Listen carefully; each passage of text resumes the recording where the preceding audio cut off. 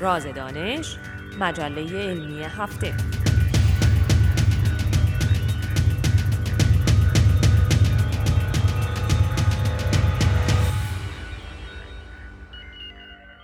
سلام، خوش آمدید. این هفته اول نظر یک کارشناس در مورد علل آتش‌سوزی در برج‌های بلند و راه‌های مقابل با آن را می‌شنویم و بعد گزارشی داریم از تلاش دانشمندان برای مدل سازی مغز با کمک ریاضیات چند بعدی.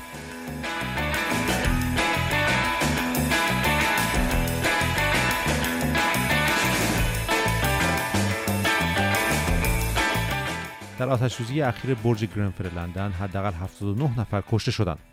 کشف علت این آتش‌سوزی و اینکه چطور بخش بزرگی از ساختمان رو بلعید و نکاتی که باید از اون بیاموزیم وقت خواهد برد، اما از حالا بحث‌هایی در مورد روکش ساختمان‌ها، شیوه‌های تخلیه اضطراری و استفاده از آبپاش‌های سقفی در جریانه. گزارش شد که روکش مورد استفاده در نوسازی برج گرفتن از نوع ارزان‌تر و قابل اشتعال‌تر بود، موادی که گفته میشه در بسیاری از ساختمان‌های اطراف جهان به کار میره. ماده مورد استفاده در این برج از نوع صفحات رینوباند پی بود که مقاومت کمتری در برابر آتش‌سوزی داره. پروفسور ادوارد گالیا از گروه امنیت آتش‌سوزی در دانشگاه گرینویچ که تخصصش آتش‌سوزی در برج‌های بلنده در مورد روکش ساختمان‌ها یا به اصطلاح انگلیسی کلادینگ توضیح میده.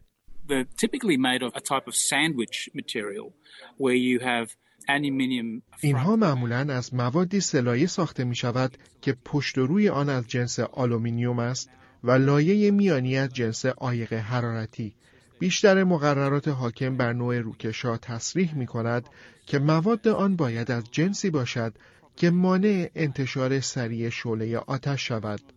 مشکل بعضی از صفحات سلایی این است که هرچند لایه آلومینیومی اجازه گسترش آتش سوزی را نمی‌دهد، اما وقتی آسیب می‌بیند آن وقت است که باید مطمئن شد لایه وسطی هم در برابر آتش مقاوم است و اجازه رشد سریع آتش سوزی را نمی‌دهد.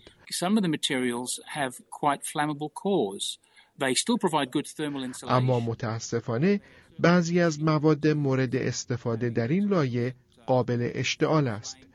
این مواد البته عایق حرارتی خوبی فراهم می‌کنند و مسلماً ارزان‌تر از موادی هستند که مقاومت بیشتری در برابر شعله‌های آتش دارند، اما چون ارزان‌ترند در خیلی از ساختمان‌های اطراف جهان از آنها استفاده می‌شود.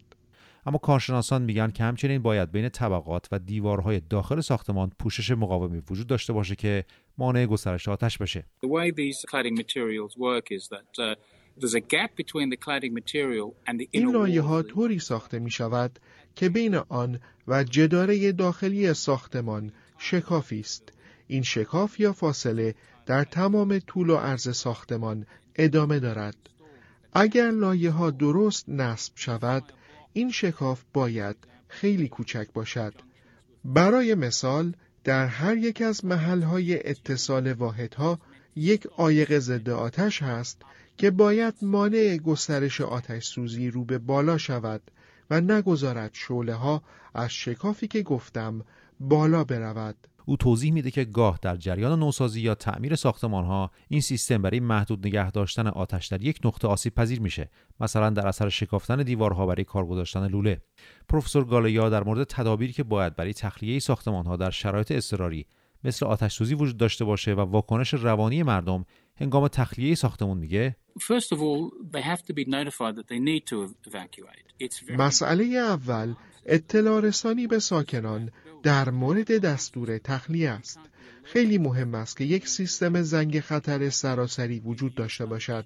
اگر چنین سیستمی وجود نداشته باشد، نمی توانید از دستور تخلیه آگاه شوید و این یعنی به سرنخهای دیگر متوسل می شوید و این باعث اتلاف وقت می شود و با اتلاف وقت آتش سوزی شدیدتر می شود و شانس نجات را کم می کند. یکی از نگرانی‌های من این است که در این نوع ساختمان‌ها ما یک زنگ خطر سراسری نداریم.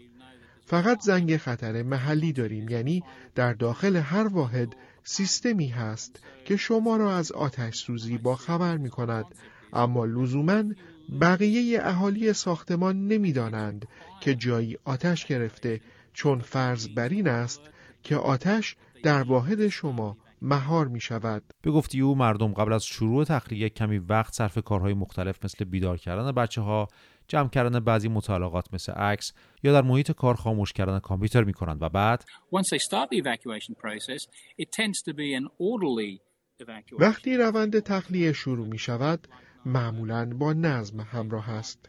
در واقع مطالعات ما در مورد حوادث 11 سپتامبر نشان داد که مردم برخلاف آنچه در فیلم‌های هالیوودی می‌بینید یا در رسانه‌هایی که مایلند وحشت زدگی را بزرگنمایی کنند، در بیشتر موارد هنگام تخلیه ساختمان چنین رفتاری نمی‌بینیم، بلکه مردم در واکنش به شرایط اضطراری منطقی رفتار می‌کنند و به دیگران کمک می‌کنند. پروفسور گالیا از دانشگاه گرینویچ بود.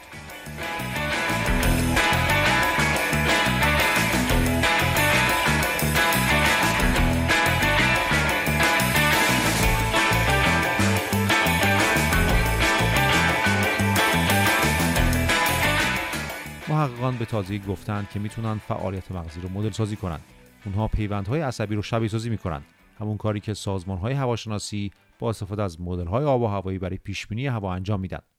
مدل سازی فعالیت مغز با کمک جبر انجام میشه. البته اینجا از جبر دو بعدی حرف نمیزنیم، بلکه معادله‌هایی که این دانشمندان مینویسند و حل میکنن چند بعدیه. این مطالعه بخشی از پروژه بلو برینه که قصد داره با مهندسی وارونی مغز به درمان بیماری‌ها کمک کنه. در مطالعه تازه پروفسور رنلیوی رئیس دانشکده علوم ریاضی در دانشگاه آبردین بخش خیلی کوچکی از مغز موش به قطر چند میلیمتر رو مدل سازی کرد. در همین یک ذره مغز بیش از 31,000 نورون عصبی هست که 8 میلیون اتصال برقرار میکنن. او توضیح میده که چطور اون رو با کمک معادلات ریاضی تعبیر میکنه. The beauty of this system is that it gives you the entire connectivity among all these neurons. قشنگی این سیستم در اینه که تمام اتصال‌های میان نورون‌ها رو در اختیار ما میگذاره. یعنی همه 51 نوع نورون مختلف و موقعیت اونها رو. میشه همه اطلاعات لازم درباره اتصال‌ها و انرژی جاری میان نورون‌ها رو به دست آورد و بعد من میتونم این اطلاعات رو بردارم و از اون به عنوان نوعی نمودار استفاده کنم. در این نمودار نورون‌ها به صورت نقطه ظاهر میشن. خطوط اتصال میان اونها رو هم داریم که هرچند خیلی پیچیده است اما باعث پیدایش یک سیستم ریاضی میشه که قابل مطالعه است. او در مورد ابعاد لازم برای نوشتن چنین سیستمی توضیح میده که لازم نیست معادلات به 3 بعد معمول x y z محدود باشه. مثلا میشه بعدی رو برای زمان یا حتی تغییر رنگ یک شی هنگام حرکت تعریف کرد. آقای لیوی میگه که هر چند وقتی اتصالات و فعالیت نورون‌ها رو در این تکه کوچک از مغز نگاه میکنید خیلی پیچیده است، اما وقتی به صورت نقشه در فضای چند بعدی ریخته میشه، رفتار و ارتباط میان نورون‌ها رو خیلی روشن‌تر میکنه. و اون وقت میشه سوالاتی در مورد چگونگی عملکرد این بخش مغز مطرح کرد. باید بگم ما هنوز فاصله زیادی با ادراک داریم. در این مقطع چیزی که عملاً قادر به دیدنش هستیم، رفتاری است که مشخصه چیز دیگری است. اون چه در اختیار داریم، ابزاری برای تعبیر گونه‌های مختلف به اصطلاح فکر در قالب فرمول‌های ریاضی است. و بعد تلاش برای استفاده از این ابزار برای درک ماهیت کارکرد این بخش مغز. صدای پروفسور لیوی ریاضیدان از دانشگاه آبردین بود. و در اینجا به پایان برنامه این هفته میرسیم. تا هفته آینده روزهای خوشی داشته باشید.